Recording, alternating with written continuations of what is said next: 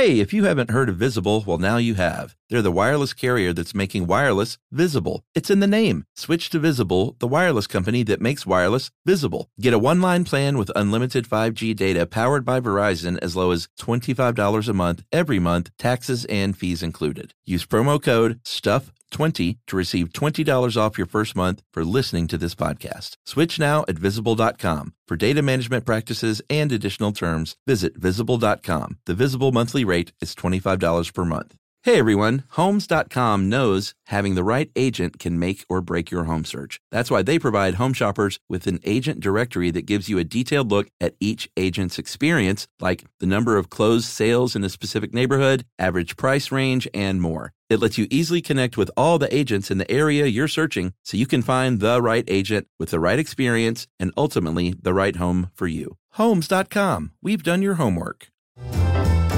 Welcome to Stuff You Should Know, a production of iHeartRadio.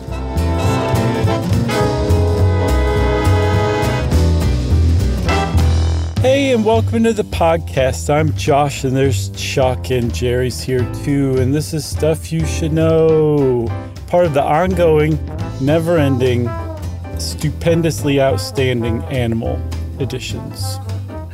That's right. And for us, Friday morning edition, which never happens. We had a little family issue yesterday, and you guys were very sweet and kind and agreed to punt the recording a day. And so now we're in our morning show routine.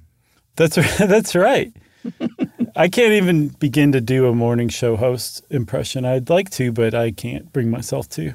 Who likes lizards? That was pretty good, Chuck.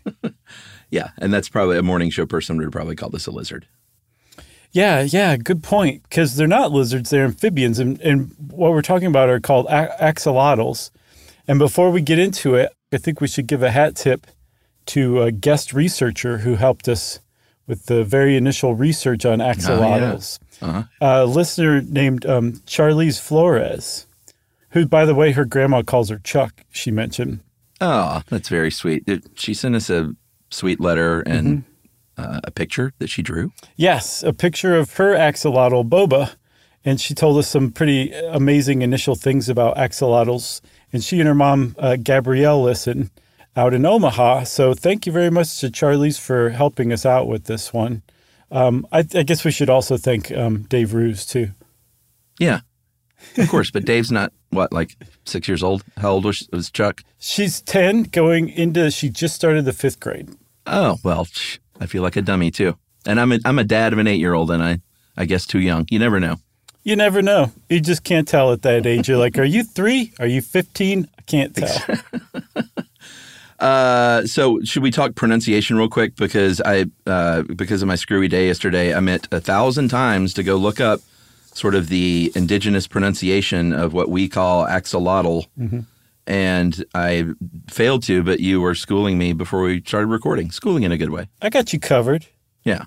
So that very strange-looking word is actually taken directly from the Nahuatl language, which is the language of the Aztec people. And they came up with this. We'll talk. Do you want to just go ahead and talk about that part now? Yeah, sure. Okay, good. So the word axolotl, what we call axolotl, is actually axolotl, even though it's spelled the exact same way. In the Nahuatl language, ATL is pronounced lut, and X is very often pronounced sho. It can also be pronounced wa. It's kind of all over the place. It's like a utility baseball player. It can do whatever. Wow, look at you. And by the way, also, the Aztecs were called the Mexica, and that X is a SHE in that case. So the axolotl, or axolotl, is named after the Aztec god Xolotl, Xolotl. That's right. The god of fire and lightning, correct? Also, what else? Also the god of physical deformities and dogs and death. And I'm glad we're starting here because this sort of reinforces why the axolotl, by the way, which is a very, very cute little salamander amphibian. I think you did say amphibian. But if you think you haven't seen one, you probably have because they've kind of blown up the internet. semi-recently with their cute smiles. But they're very important to the lore and the culture of Mexico because of the Aztec origins, and specifically this god, Xolut, who, like we said, physical deformities, fire, lightning, death, and dogs. Right. And so according to lore, Xolut was escaping Quetzalcoatl, which is Xolut's twin god sibling. And to escape, he transformed into three things. Maize plant, which is Xolut in Nahuatl language. Agave, which is Mesholut. And then a salamander, Axolotls. And he still was caught and killed, but I believe by transforming into those things, he made them exist, perchance. So the reason that the Axolotl is kind of like a big deal in Aztec culture is that they were very hyper-local to the Aztec people. They were where the Aztec were, and they were a huge food source, a source of medicine, and also, I guarantee, a source of amusement and delight. Because I don't care what era or age or epoch you're living in, axolotls are one of the cutest animals on the planet. They really are. I mean, there's something about that perma-smile that is undeniably cute and affectionate looking. And I know this is humans putting their stuff on animals, but you know, the thing smiles. What else can you say? You can't. There's nothing else you need to say. But that's the thing about axolotls, Chuck, is yes, if they were just that cute and it stopped there, they'd still be worth talking about. But they're really, really worth talking about. And this is what Charles Flores was trying to explain to us, is that there's so many other amazing, astounding things about axolotls that this is just one of the most interesting animals on the planet, it turns out. Here's your Disney movie. It's centered around, I'm surprised you haven't done this, quite frankly. It's centered around an axolotl, of course. Yeah. You named Axel? But sure. Yeah, exactly. Perfect. Thank you. And it is, and you know, Disney movies always sort of, and you know, Pixar, all that stuff, they always sort of have their larger point to make about emotions or this or that. Maybe this one deals with mental illness, and you have an axolotl that is actually depressed, but smiles all the time anyway. That's awesome. And his little buddies have to help him out and see him through this. Yeah, and like the climax of the film is where he manages to frown.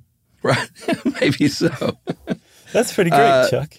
Yeah, just to put a sort of cherry on top of the original cultural story, though, when the Spanish came around as conquerors, they were like, oh man, this stuff is delicious. It was, they tried to... They tried to keep a lot of records, at least, of what was going on with the Aztec and like what was important to them culturally. I'm not going to say like so they could respect them or anything like that, but they did keep records and they did learn about the axolotl and learn that it was a source of medicine, and they called it the food of the lords. And there were festivals. It was this. I mean, I don't want to eat one of these things, but they had axolotl tamales. And I like a tamale, so that's the only time I was like, I could eat one of those if you wrapped it up in a tamale. Yeah, but I really couldn't because all I could see is that smile in my brain. So axolotls are, that would be tough to do, especially if the head's poking out the end of the tamale just looking at you. Oh, man. No, you can't do that. So I said axolotls were hyper-local to where the big time Mexica, the Aztec lived. And they lived in like basically on a lake. Like Mexico City used to be an Aztec capital called Tenochtitlan. And Tenochtitlan was built basically on top of Lake, what is it, Texcoco? I think probably Texcoco. Texcoco, thank you. So Lake Texcoco is where the axolotl hails from. And it's a salamander. And there are other salamanders that live in that area. But the axolotl only lived in the Lake Texcoco area. And as the Spanish came along and said, you can't build a city on a lake. What are you, crazy? We're going to go ahead and drain this lake. One of the remnants of that lake was an even smaller body of water. And it's not only a smaller body of water, it's even harder to pronounce. than Lake Texcoco. It really is. It's Lake Xochimilco. And friends, look up Xochimilco. It is not in any way, shape, or form, as far as an English speaker is concerned, spelled like it's pronounced. Yeah. It's Xochimilco. But Lake Xochimilco is a very small body of water. It's basically a small system of freshwater canals that are the remnants of Lake Texcoco. And that is where axolotls live now. In the entire world, there's nowhere else, even in Mexico, there's nowhere else you will find an axolotl in the wild except for in Lake Xochimilco. Yeah. And I'm actually going to Mexico City for the first time in November. It's a very cool town. I can't wait, man. And I'm not going to go on a axolotl tour. I don't know if they have those. I bet they do. They do. But they're generally not out during the day. But we'll get to all this stuff as we go, right? Should we start at the beginning? Yeah, I thought we had started. Well, historically, the beginning. I just mean the beginning of axolotls as a species, because they are amphibians, like you said, of the order Urodela, and that is all salamanders. The scientific name is Ambystoma mexicanum, which very appropriate. I even know what that means. Ambystoma means blunt mouth, and when you see the axolotl, it kind of has a blunt-looking mouth, so it all makes sense. And in Latin, amphibia for amphibian means double life, and it's called double life in amphibia because, as we all know, amphibians start out in water when they're hatched as little eggs, and they spend some time there as youngins swimming around and using their gills, and then eventually they metamorphosize and transform into a land creature, which means they grow legs, their little tails shrink, and they learn to use their lungs. And those gills aren't useful anymore, and sometimes they even go away altogether, right? Yes, that's a typical amphibian. That's just what they do. Yeah, the gills go away. They start breathing with their lungs, and they live on land. They go from living in the water to living in the land. It's what makes an amphibian an amphibian.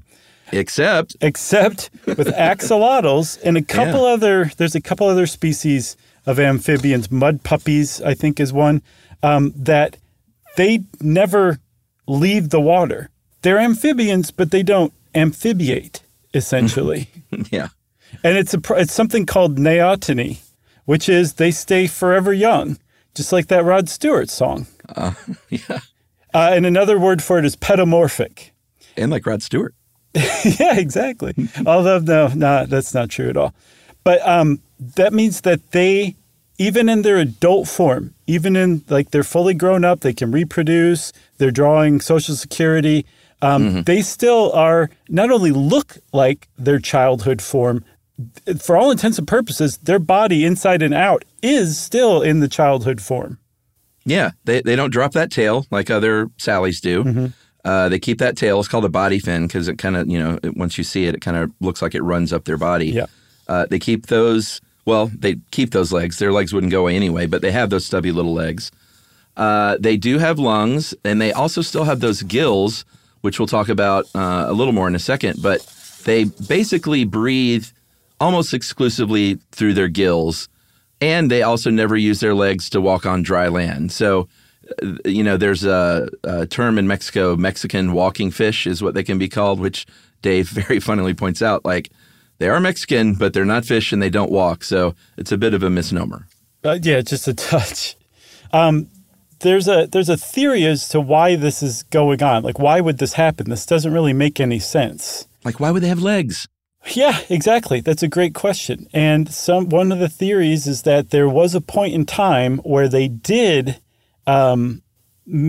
amphibiate fully and make it out of the water. So they needed their legs. They needed their lungs. They do have little tiny lungs, but they're very undeveloped. So they can survive out of water for a very short time with those little tiny lungs, but not for very long. They're clearly not designed to stay out of water. Yeah. So the idea is that somewhere in their evolutionary history, they spent some time on land, but the place where they lived, either Lake Texcoco or Lake Xochimilco, was such a great environment for them, so ripe with food, so abundant? No, what's the opposite of abundant? Oh, scarce? So there were such scarce predators. It was just a perfect place to live. Man, a golden age to be an axolotl, I would say. And so they stayed in the water. And at some point in time, those genes got frozen in some individual organisms, and those got passed along, and those gave us axolotls. And Chuck, also, may I retort to myself? Sure. So that is one theory. My theory, which I would like to share, is axolotls are only about 10,000 years old as a species. Okay. They basically evolved from other salamanders that they live among. Mm-hmm. And they haven't fully, I believe, evolved into an entirely separate species. They can still procreate with other salamanders. And so I think what it is it's a remnant of the salamanders that they evolved from, that they haven't fully evolved out of that. And that if you looked at axolotls, 100,000 years from now, they won't have any legs anymore. And this is, is this out there at all? Is this all you? I'm putting it out there, baby. Okay. So they used to mate with their other salamander friends. And they still can. Like Rod Stewart. That's right. That's right. He's had one or two salamanders in his time. All right. I like it. That makes sense to me. Thank you. In 100,000 years, we'll know for sure. Right. Right? Yeah. Once the Earth is a big flaming ball of hot gas. Oh, yeah. It'll have come and gone by then. All right. So maybe we should take a break. I think that's a good setup. And we talk about how remarkable this thing is. Just hold on to your hats, everybody, because this sort of blew my mind. And it will blow yours as well right after this.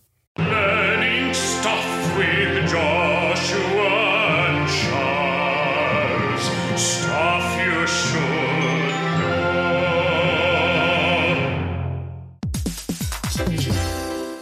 Hey everybody, it's time you heard about Squarespace. Squarespace has the tools you need to create and sell your own website. Whether it's an online course or custom merch, Squarespace has you covered. That's right. Courses is a great program. You can start with a professional layout that fits your brand, upload video lessons to teach techniques and skills, and tailor your course with a powerful Fluid Engine editor. That's right. With Fluid Engine, which is a next-generation website design system, by the way, it's never been easier for anyone to unlock unbreakable creativity. That's right. And don't forget the commerce side, because after that, you can charge a one-time fee, or you can even sell a subscription. Yeah, so turn your creativity into income with Squarespace courses. And right now, go to squarespace.com/stuff for a free trial. And when you're ready to launch, use offer code STUFF to save 10% off your first purchase of a website or domain. Squarespace. When you think about the future, what kind of technology do you envision? Whatever the future holds, artificial intelligence will undoubtedly be at the heart of it all. Join Graham Class as he hosts Season 2 of Technically Speaking, an Intel podcast from Ruby Studio in partnership with Intel. Explore the future of technology that's rapidly evolving our world today with the help of AI.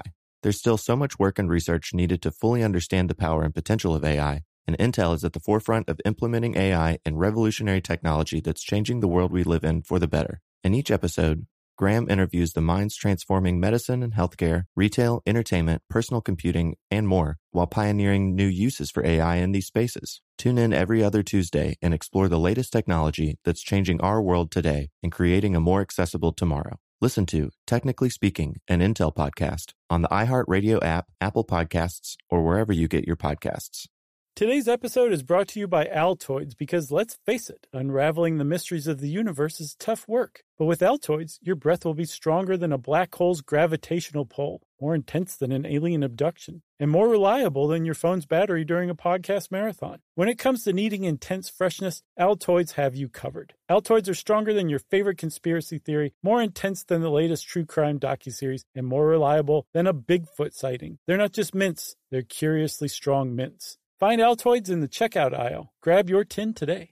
Want to learn about a pterosaur and call it pterodactyl? How to take a perfect poop and all about fractals. Genghis Khan, Attila the Hun, the Lizzie Borden murders and the cannibal runs. Gonna explain everything to your brain explodes. It's Chuck and Josh. It's stuff you should know. Word up, Jerry.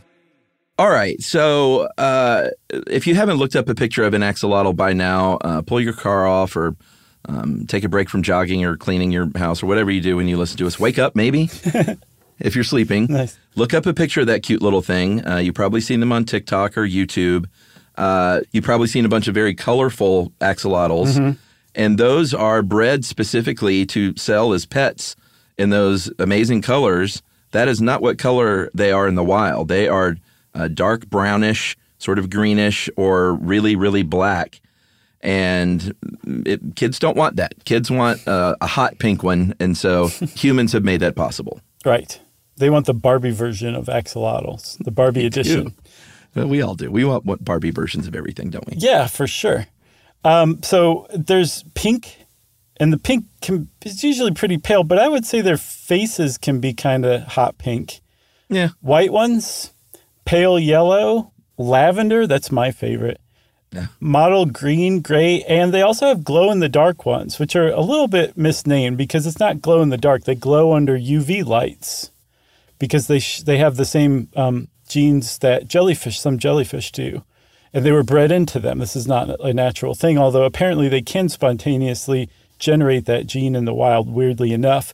But the upshot of it is if you have a glow-in-the-dark axolotl and you're showing it off with the black light, how it glows, you actually don't want to do that very much because you're blasting them with UV radiation and their skin is so delicate, it's actually really bad for them. Yeah. And if you're a teenage boy and your mom is in the room, you don't want to do that anyway. Right? What do you mean? I'm not catching that one. That's all right.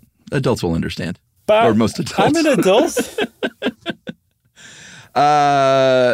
Moving on. They are about 10 inches long, or they can grow up to 10 inches long. They have those big wide mouths that look sort of unusually large for their size and for their head. Mm-hmm. And they do have little teeth, top and bottom teeth. And their stubby little legs have 4 webbed toes on the front and 5 on the rear. And we got to talk about those gills because the first thing you might notice, aside from that winning smile, when you look at an axolotl, are those amazing feathery gills sticking out from the head. They don't look like a fish's gills that you would see just sort of, just like dumb old gills on the side of a fish head, just opening back and forth like an air vent. These things are, as Dave says, magnificent. There's no other way to describe these wispy, feathery, branched feathers. It almost looks like little pieces of coral coming off of it. There's three pair on each side of its head. No, there's a pair on each side of its head times 3.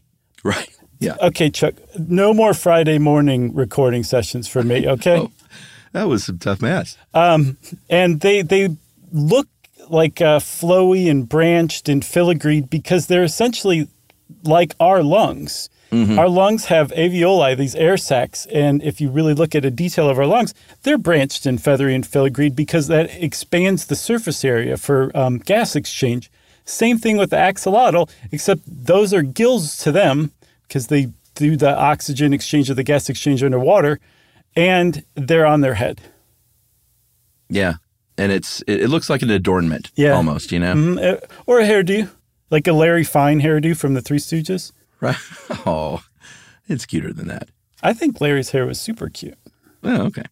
As I mentioned earlier, I kind of teased about an axolotl tour in Mexico City. I'm not sure how they do those, but they are generally not around during the day. They're pretty sedentary, and they hide in the mud.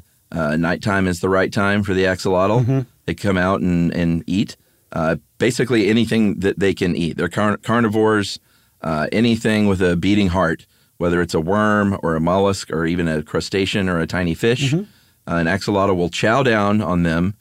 And you mentioned earlier that they can, even though they never go through that metamorphosis that other amphibians do in order to, live a life on land and do things like reproduce, they can reproduce. They are sexually mature at 6 months old, and they're just, it's called the Peter Pan state. They're sort of stuck in this eternal childhood. But those children still want to have babies and do that thing, Yeah, so how do they do it? Well, like many animals, there's a little dancing ritual. Mm-hmm. It's called a mating waltz, where the male and the female kind of swim very tightly together. They get their cloacas and rub them against each other. Mm-hmm. Things are getting a little steamy down there in the lake. Okay. And then the male says, "Here you go.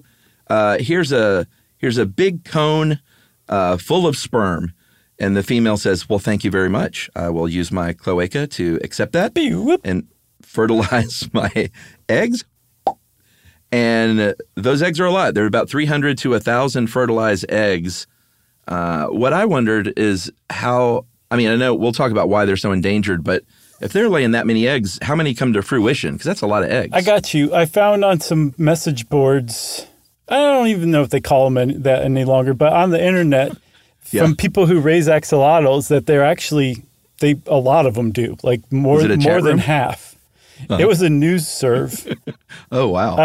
I saw somebody predict about 80% will hatch, which is a big deal. If you have still a female and a male axolotl in your tank, you really have to keep an eye out for egg sacs floating around, because you'll have a lot of axolotls on your hands.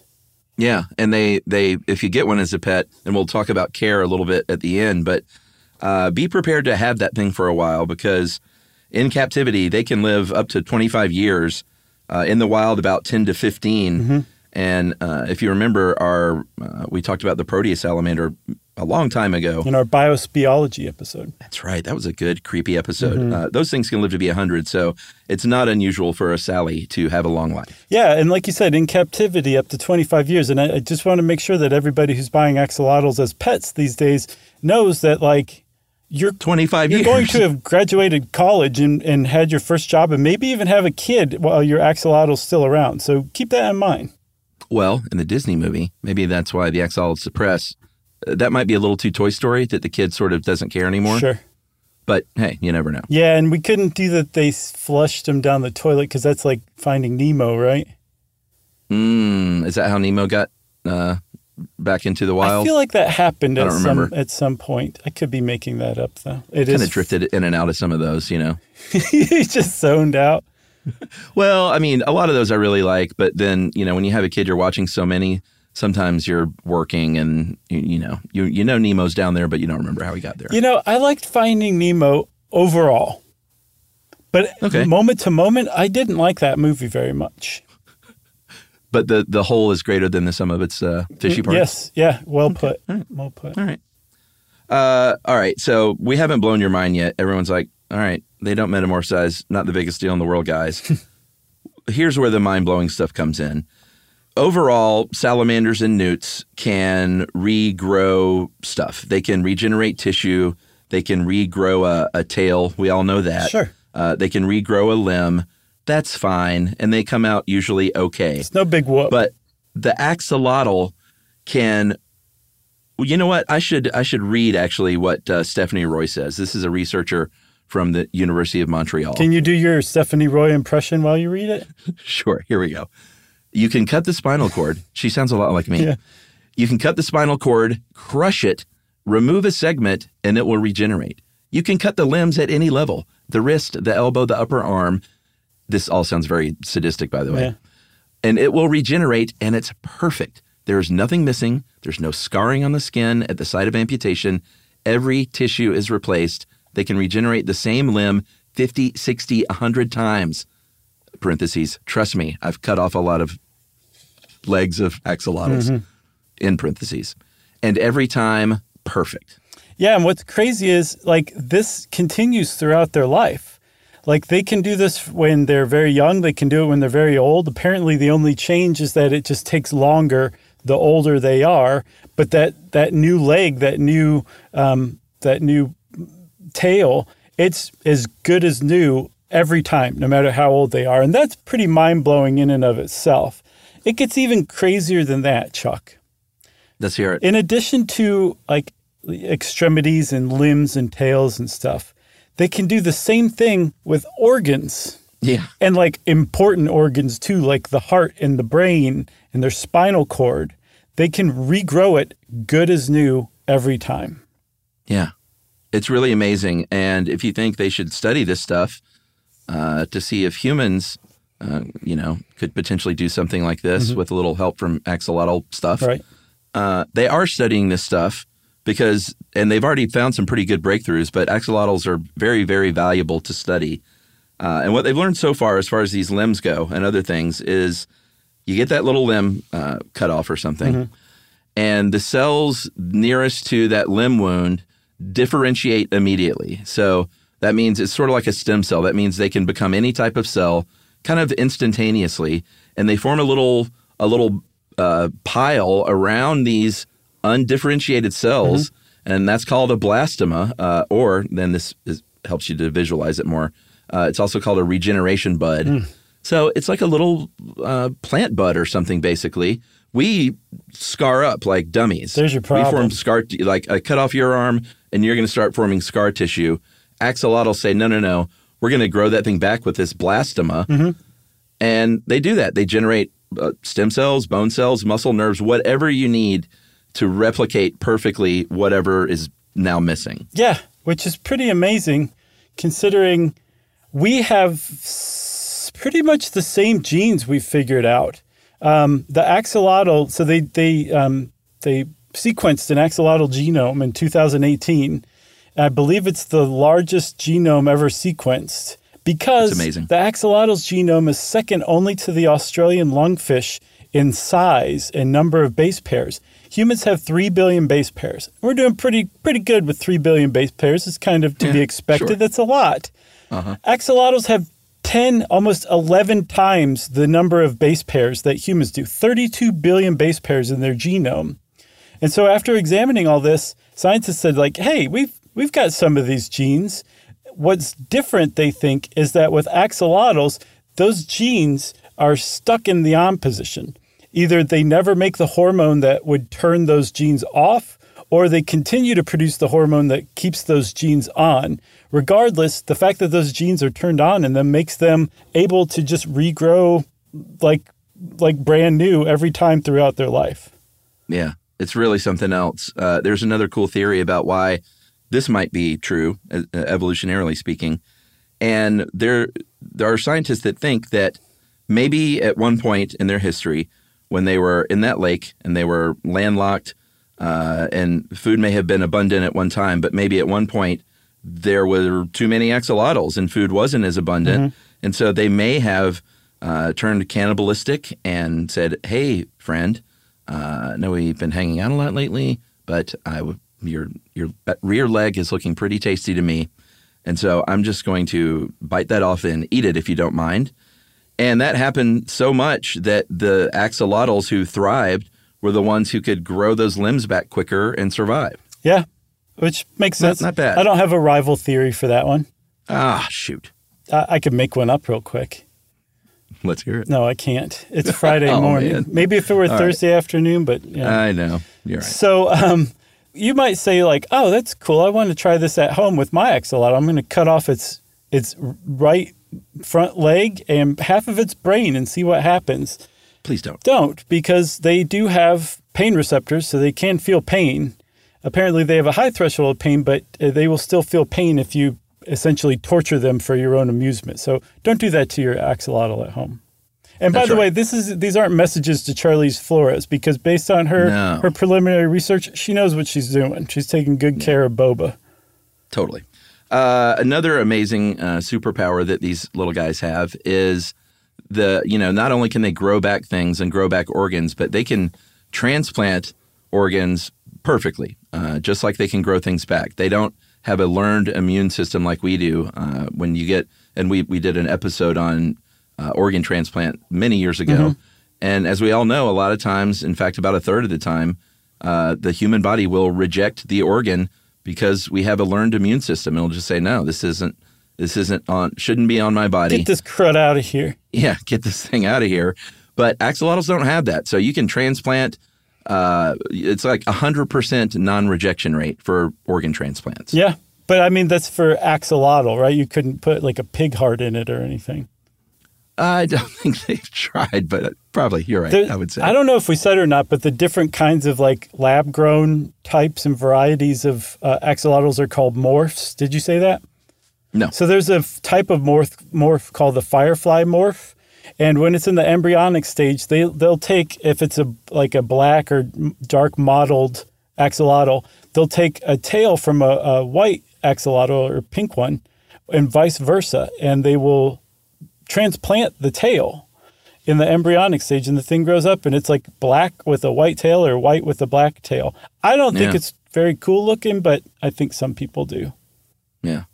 Another superpower is that they are 1,000 more times resistant to cancer than other mammals.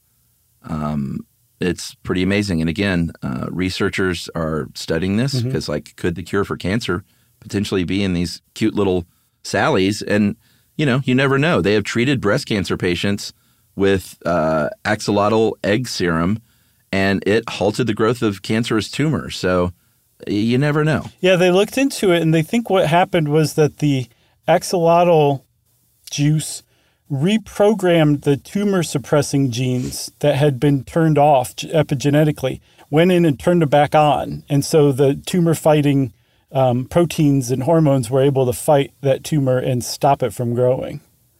Wow. Yeah, wow is right. And I say that big wow calls for a message break. What do you think? I agree. Learning stuff with Joshua and Charles.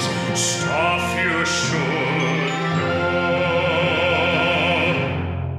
When you think about the future, what kind of technology do you envision? Whatever the future holds, artificial intelligence will undoubtedly be at the heart of it all. Join Graham Class as he hosts Season 2 of Technically Speaking, an Intel podcast from Ruby Studio in partnership with Intel. Explore the future of technology that's rapidly evolving our world today with the help of AI. There's still so much work and research needed to fully understand the power and potential of AI, and Intel is at the forefront of implementing AI and revolutionary technology that's changing the world we live in for the better. In each episode, Graham interviews the minds transforming medicine and healthcare, retail, entertainment, personal computing, and more, while pioneering new uses for AI in these spaces. Tune in every other Tuesday and explore the latest technology that's changing our world today and creating a more accessible tomorrow. Listen to Technically Speaking, an Intel podcast on the iHeartRadio app, Apple Podcasts, or wherever you get your podcasts. Today's episode is brought to you by Altoids because, let's face it, unraveling the mysteries of the universe is tough work. But with Altoids, your breath will be stronger than a black hole's gravitational pull, more intense than an alien abduction, and more reliable than your phone's battery during a podcast marathon. When it comes to needing intense freshness, Altoids have you covered. Altoids are stronger than your favorite conspiracy theory, more intense than the latest true crime docuseries, and more reliable than a Bigfoot sighting. They're not just mints, they're curiously strong mints. Find Altoids in the checkout aisle. Grab your tin today. All right, game off. Let's pause here to talk more about Monopoly Go. Because in Monopoly Go, you can team up with your friends for timed tournaments where you work together to build up each other's boards. It's very nice. That's right. And the more you win together, the more awesome prizes you unlock. And there's so much to get. I'm talking about unique stickers that you can trade with friends to complete albums for big prizes, cool new playing pieces to travel the boards with, or hilarious emojis for taunting friends when you smash their buildings or heist their vaults. Plus, Monopoly Go feels new and exciting every day with constantly changing tournaments and challenges, like digging for treasure or a robot pachinko machine. And there's always new timed events that help you win big, like massive multipliers for everything you win or rent frenzies. That's right. There's always something fun to discover in Monopoly Go. So get off the bench and go download it now for free on Google Play or the App Store. Game on. Want to learn about a pterosaur and call it pterodactyl? How to take a perfect poop and all about fractals. Genghis Khan, Attila the Hun, the Lizzie Borden murders and the cannibal runs. Gonna explain everything to your brain explodes. It's Chuck and Josh. It's stuff you should know. Word up, Jerry. So, Chuck, there's a big irony with axolotls, aside from the irony that they can reproduce even though they're young and yada, yada. They are critically endangered in the wild because, again, there's one small, tiny body of water outside of Mexico City where they live, and they live nowhere else in the wild. But there's countless axolotls thriving and living in captivity, because it was very clear early on in the mid-19th century to at least some French physicians that they would make great lab animals to experiment and test on. And so they took some sample axolotls to France, and from that point on, they just kept breeding them and breeding them and breeding them. And now the world has tons of axolotls. They're just not around in the wild much. Yeah, big time. We talked about the habitat loss. There's also a pollution problem. Also, the government introduced carp, I believe, and tilapia into where the axolotls were, into that lake. Mm-hmm. and, it's for a food source, basically, for fishermen. But they eat the plants where the axolotls lay eggs, so that was a problem. And here's some numbers for you. In 1998, there were about 6,000 axolotls per square kilometer, and that is down to 35 per square kilometer today, which is very sad. Yeah, and again, critically endangered. And one of the reasons why there's so many in captivity, I was saying, is that they do make a great lab animal. Apparently, they're experimented on second or third only to rats and mice. Wow. Yeah, that's surprising. That must be as far as vertebrates go. But that's where the pink axolotls come from, and all the other specimens. Apparently, there were what are called leucistic axolotls. They're almost albino, not quite. But they were in that group of 34 axolotls that were first taken to Paris. And so every pink axolotl is descended from those. I think there were like 6 original ones. But the reason that they work so well in labs is that they have some really interesting traits. Yeah, they are very easy to breed in captivity. Check. They're easy to keep alive. If you know what you're doing, check. Sure, because we said, they live a long time. Apparently, they have very big cells, and they're easy to look at and easy to examine. And I think the eggs are 30 times larger than a human's. Roughly the size of a beach ball. Their embryonic neurons are 600 times larger. What's that? It's the size of the Grand Canyon. Okay. In Big Macs. Sorry. Right. And, they're just ideal model organisms for the lab. And so that's why, and, because of their superpowers, that's why they are studied a lot. Yeah, so we found a few things from them already. We've figured out how organs develop in vertebrates, including us, because like I said, we realized when we scanned their genome that we have a lot of the same genes. We use those genes to grow limbs ourselves and lose our tails ourselves while we're in utero. But after we're born, probably right before we're born, those genes get turned off. So we've figured out, thanks to the axolotl, how those genes work and which ones are important. We figured out how spina bifida works and where it comes from. And thyroid hormones. You wanted those isolated? Axolotls got you covered. Yeah, it's pretty amazing. Did you already say that the fact that they're growing like tons and tons of these in a lab doesn't mean you can just throw them back in a lake because they have a shortage there, right? I did not say that. Well, I just said it because that's what I was thinking this whole time I was researching it was, well, why then, since they are critically endangered, can't you just release, tens of thousands of these? But it just doesn't work that way. These morphs are bred for the lab. They're not bred for that lake. And it apparently just doesn't work. It'd be like moving your city cousin in with your country cousin. That's right. Like you might have a decent sitcom on your hands, but it's only going to last a season or two. That's right. It all falls apart on Super Tuesday. Exactly. So, they can't do that. That's not to say that they won't find a place where they could introduce them to the wild. It's just apparently taking them back to where they're from or where they originated is not on the table. Yeah. And if you're wondering, well, what are they doing? They are trying because the axolotl is such a culturally important thing, scientifically important animal. It is a flagship species that they designated, I think, semi-recently, which helps obviously protect it. They are now building sheltered areas that don't have those grass-eating tilapia. They're blocking them out so they can lay those eggs safely where they had for, eons. Actually, how long is an eon? I probably misuse that. I don't know. Let's say I'm sure I'll get an email. Pretty long time. Okay, pretty long time. The tour guides and the locals have all been, educated and trained on best practices for like fishing and doing those tours. And, hopefully all that stuff makes a difference and really sinks in because it is a beloved cultural creature. So beloved, in fact, Chuck, that in 2020, Mexico said, hey, everybody, check out our new 50 peso bill. And everybody's like, oh, it's pretty cool. All right. And then they said, no, turn it over. Right. And everybody turned it over. They're like, there's an axolotl on the back of the 50 peso bill now. And Mexico's government said, yep, pretty cool. Yeah, every time they do that trick, they They put it on the wrong side and just say, watch this. Yeah, exactly. I tell them to turn it over. It kills. What's funny is the axolotl appears to be floating above the water, weirdly. Yeah. It's a strange jam, but it's cute as a button on the back of the 50 peso bill.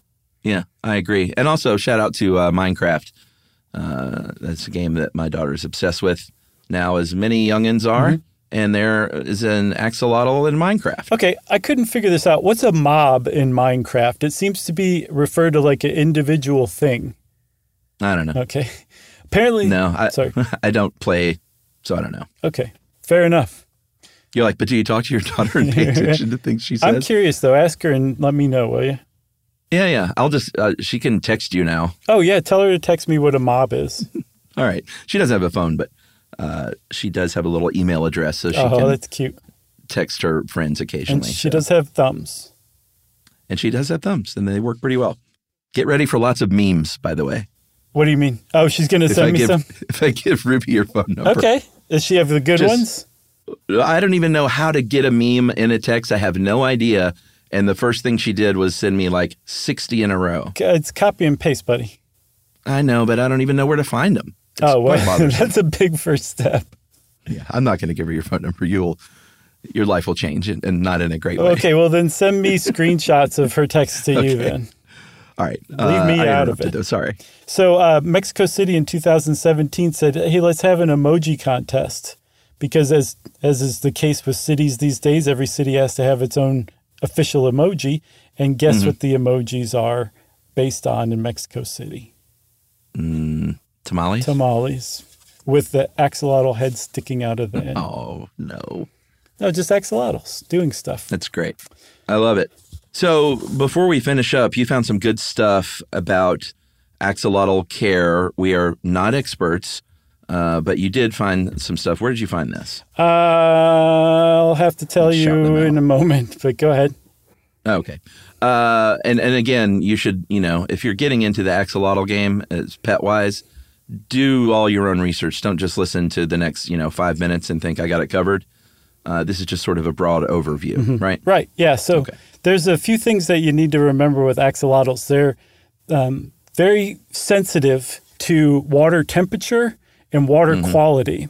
Obviously, you want to start with fresh water, but you want to start with filtered fresh water to begin with. But you can't just put fresh water in there and say, hey, it's all good. Get in there, axolotl. You want to tweak it enough so that the axolotl can be happy and thrive in there.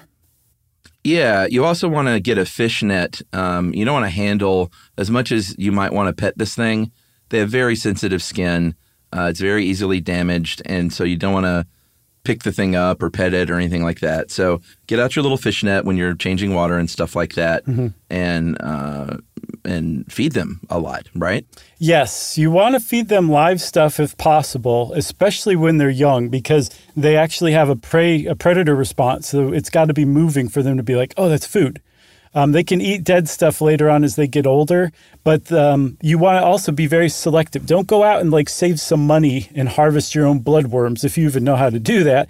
You want to buy them from a reputable bloodworm dealer, which you can find basically on any corner in any town in America. Sure. But the reason why is because those things are typically disease-free, parasite-free, and if they aren't, those can basically make your axolotl sick. That's right. You don't want to do that. When tank shopping, too, you also want to, and this is true with any fish, and I think a common mistake is that you don't get the right size tank and habitat for whatever it is. They need a little bit of room. So a 20-gallon aquarium is what they recommend for just one single axolotl.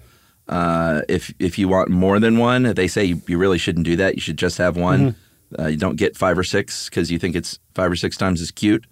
But if you are some sort of professional aquarium type and you do want to house more than one, then that tank has to grow, proportionally. Yeah. The other thing I was saying about the water, you need to tweak it. You want to keep your water temperature between 60 and 64 degrees Fahrenheit. Go figure it out yourself for Celsius. And the pH, you want somewhere between 6.5 and 8, but ideally about 7.4 to 7.6, which is basically right in there at neutral. They like neutral fresh water at 60 to 64 degrees Fahrenheit. That's right. And they aren't like fish. You can't just throw like fish gravel in there. And Oh, that's a big one. Like they need their own really specific habitat, the substrate. And, little shards of gravel can really, really harm an axolotl. It can, they tend to just sort of gulp down water, and in that water could be little tiny shards of gravel. So maybe loose sand could be a foundation. Definitely don't just think get a fish tank and fish tank stuff and it'll work for your axolotl. Yeah, and some people say, well, I'm just not going to put anything down. I'll leave the bottom of the tank bare, which your axolotl won't cut their skin on anything, but they'll also be freaked out because everything's so slippery. So sand is a good thing, and they also can burrow into sand if they're nervous or scared or want to sleep too. That's right. There's a lot more out there. By the way, that was from the Atlantic City Aquarium. They know what they're talking about. And you should probably do a lot more research before you actually get your axolotl and set its tank up. Okay? That's right. And also now, since we are wrapping this up, this means that we can go listen to the 99% Invisible episode, Model Organism, which also covers the axolotl. But Dave, who helped us with this, was like, don't listen to that first because you're just going to want to steal it all. Because Roman and the gang there they do such a great job, and they have forever, and Roman is a friend of the show, and I can't wait to go listen to it. I'm sure it's amazing. Same here. Well, thanks to Roman for making that amazing episode. Thanks to Charlize Flores and her mom Gabrielle for sending in that preliminary research. Thanks to Dave for helping us out. And thanks to you for listening. Since I thanked you guys for listening and Chuck just said okay tacitly by his silence, that means it's time for listener mail. That's right. And also thanks to Charlize Theron. Sure. And Rod Stewart. We got to shout him out. Oh, yeah. I mean, we've been picking on him. I was just watching videos of old Sir Rod. Is he a sir? I believe so, yeah. Sir Rod. Yeah. Thanks for being such a great sport, Rod. All right. I'm going to call this one. Which one should I do? I'll do this one. I'll call this Bede. Oh, man. What's wrong? I wanted to go the rest of my life without correcting that. Well, sorry. Hey, guys, longtime listener of Stuff You Should Know from Wollongong, Australia. Okay. Wollongong? I guarantee that's not how it's pronounced. Wollongong. All you have to do to be Australian is sound surprised at everything. Wollongong. I think that was a New Zealand accent, too, by the way. Probably. Hey, guys, heard your podcast on how the English language developed and have to correct your pronunciation of B-E-D-E. Saint B-E-D-E is a famous Catholic saint who was a learned scholar from the Jarrow area of northern England. He's famous for writing a history of the English-speaking people in English as opposed to Latin. I think he also had something to do with the change to the calendar and using BC and AD and prefixes for dates before and after the birth of Jesus. Now, this is something deserving of a separate Stuff You Should Know topic one day. Anyway, as I am named after him, I can assure you that the pronunciation of his name is the same as Bede. Is that a disappointment? Yes, it's a disappointment, but I'm not even convinced. I mean, that's what Bede says. Well, Bede says, I've long had to put up with people mispronouncing my name, Bede, and could not... Well, that's what he says. And could not help but correct your attempts to get his name right. Keep up the great work. Cheers. That is from Bede Ritchie. Thanks a lot, Bede, or Bede. I will call you Bede because you said that's how your name is pronounced. Of but course. That doesn't necessarily mean by extension, unless you have a time machine handy that I don't know about, that Bede's name wasn't pronounced Bede. Agreedy. Well, if you want to get in touch with us like Bede did, thanks a lot, by the way, Bede, you can send us an email to stuffpodcast@iheartradio.com. Stuff You Should Know is a production of iHeartRadio. For more podcasts from iHeartRadio, visit the iHeartRadio app, Apple Podcasts, or wherever you listen to your favorite shows.